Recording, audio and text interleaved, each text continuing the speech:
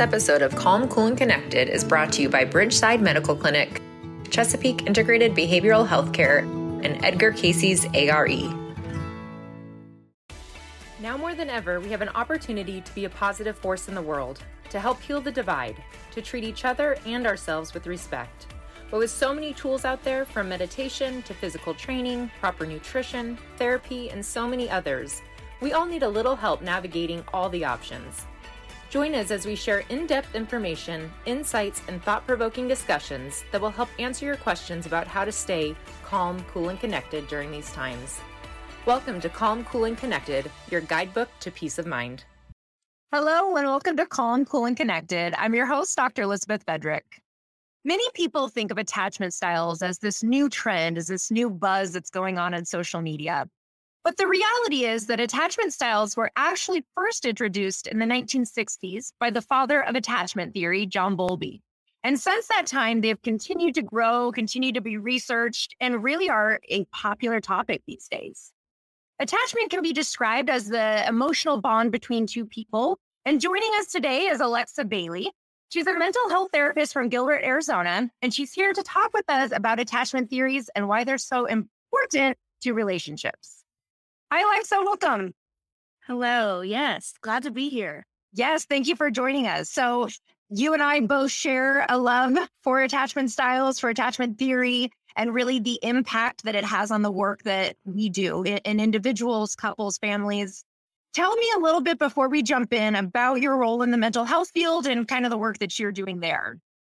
Yes. So within the people that I see, I tend to specialize specifically within trauma.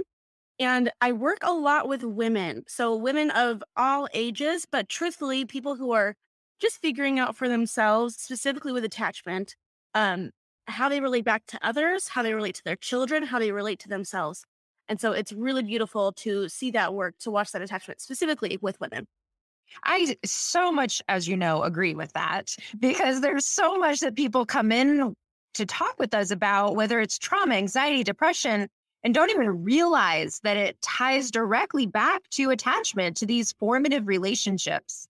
How do you describe attachment theory or attachment styles to your clients when you're first introducing this concept? Yes. So attachment is one of those things that, when people come to therapy, there's often this stigma of, I don't want to talk about my childhood. And I totally get it. I want to validate that, right? That it's not always the most fun thing.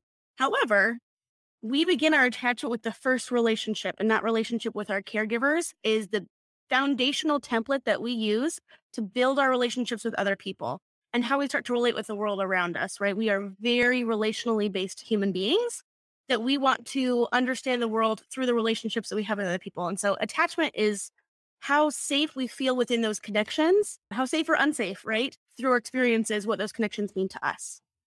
And so there's the four attachment styles that are most commonly discussed. Can you just give us a brief what each one is and briefly what they are? Yes, absolutely. So we've got kind of this anxious attachment style, which I'm sure a lot of us, that's a real buzzy one that we like to throw out there, right? It's just this very kind of back and forth, uncertain sense of security where we don't have a reliable sense of, will this person be here? Will they not? Right? We also have a fear of kind of insecure attachment of, there's a lot of volatility that's involved in that, of just really not feeling close, feeling a sense of detachment starting, right? And then leading into that idea of dismissive or avoidant, where we're keeping people at an arm's length because it's not safe to have them up close and personal. We have to keep them far away. And then, of course, the golden child is the secure attachment, where we feel very connected. We feel safe to be far away, safe to be close. There's a sense of consistency and trust that we can have that relationship remain regardless of where we are. Yeah, absolutely. And how do these attachment styles really impact the quality? Let's even talk about adult relationships. So we're in relationship with others, whether it's romantic or friendship. How does our attachment style influence the quality of our relationship with others? Yes. So that attachment style is key to starting to build that idea of closeness and intimacy, right?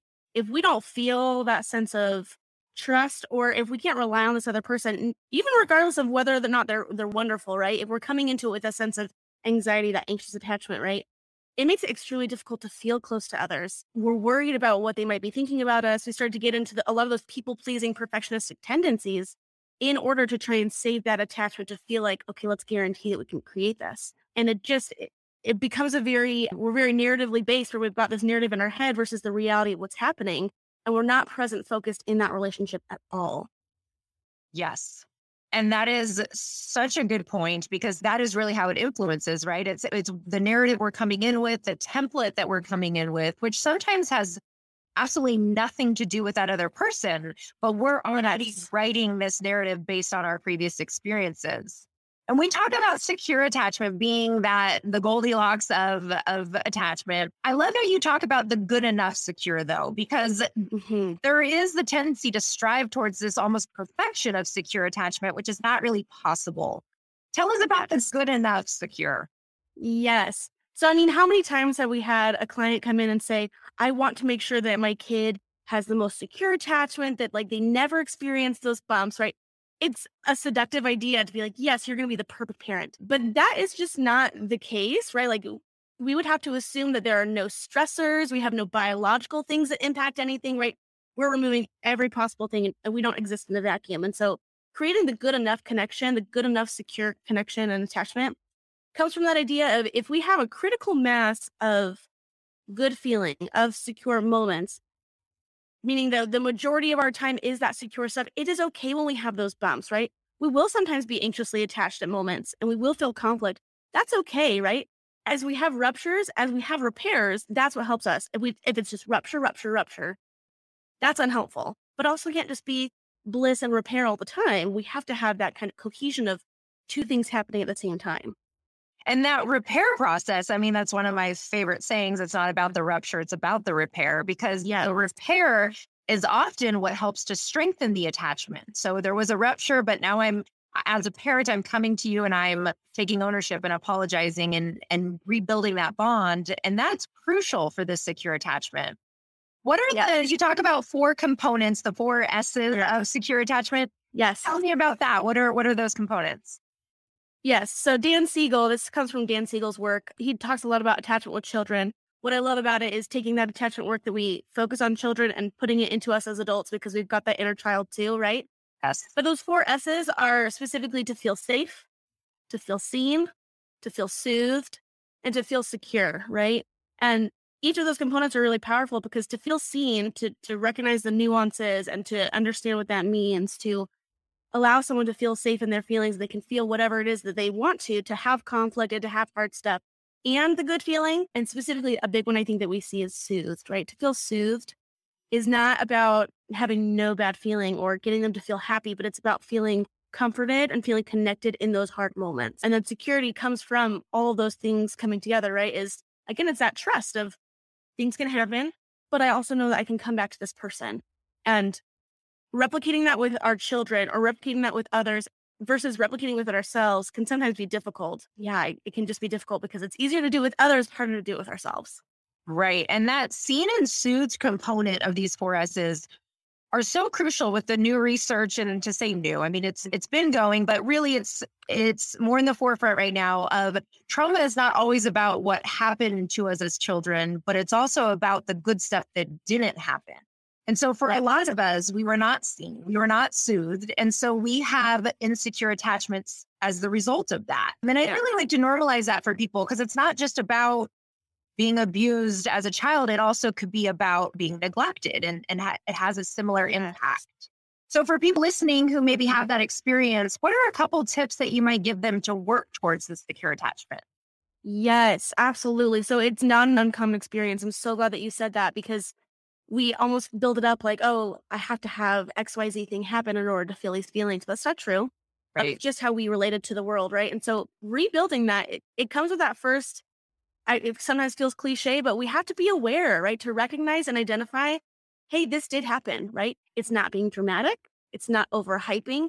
It's just recognizing that, yes, I am having feelings about something that doesn't sit well with me. And as we have that awareness, it starts to go back to, what did I actually want to feel, right? If I picture in my mind's eye, 6-year-old me, what did 6-year-old me want in those moments? Maybe she needed a kind word. Maybe she needed a hug, right? Is to come back to those places of, how do I replicate that in the here and now? Right. And providing that for yourself or seeking that out from others. Absolutely. Such good information.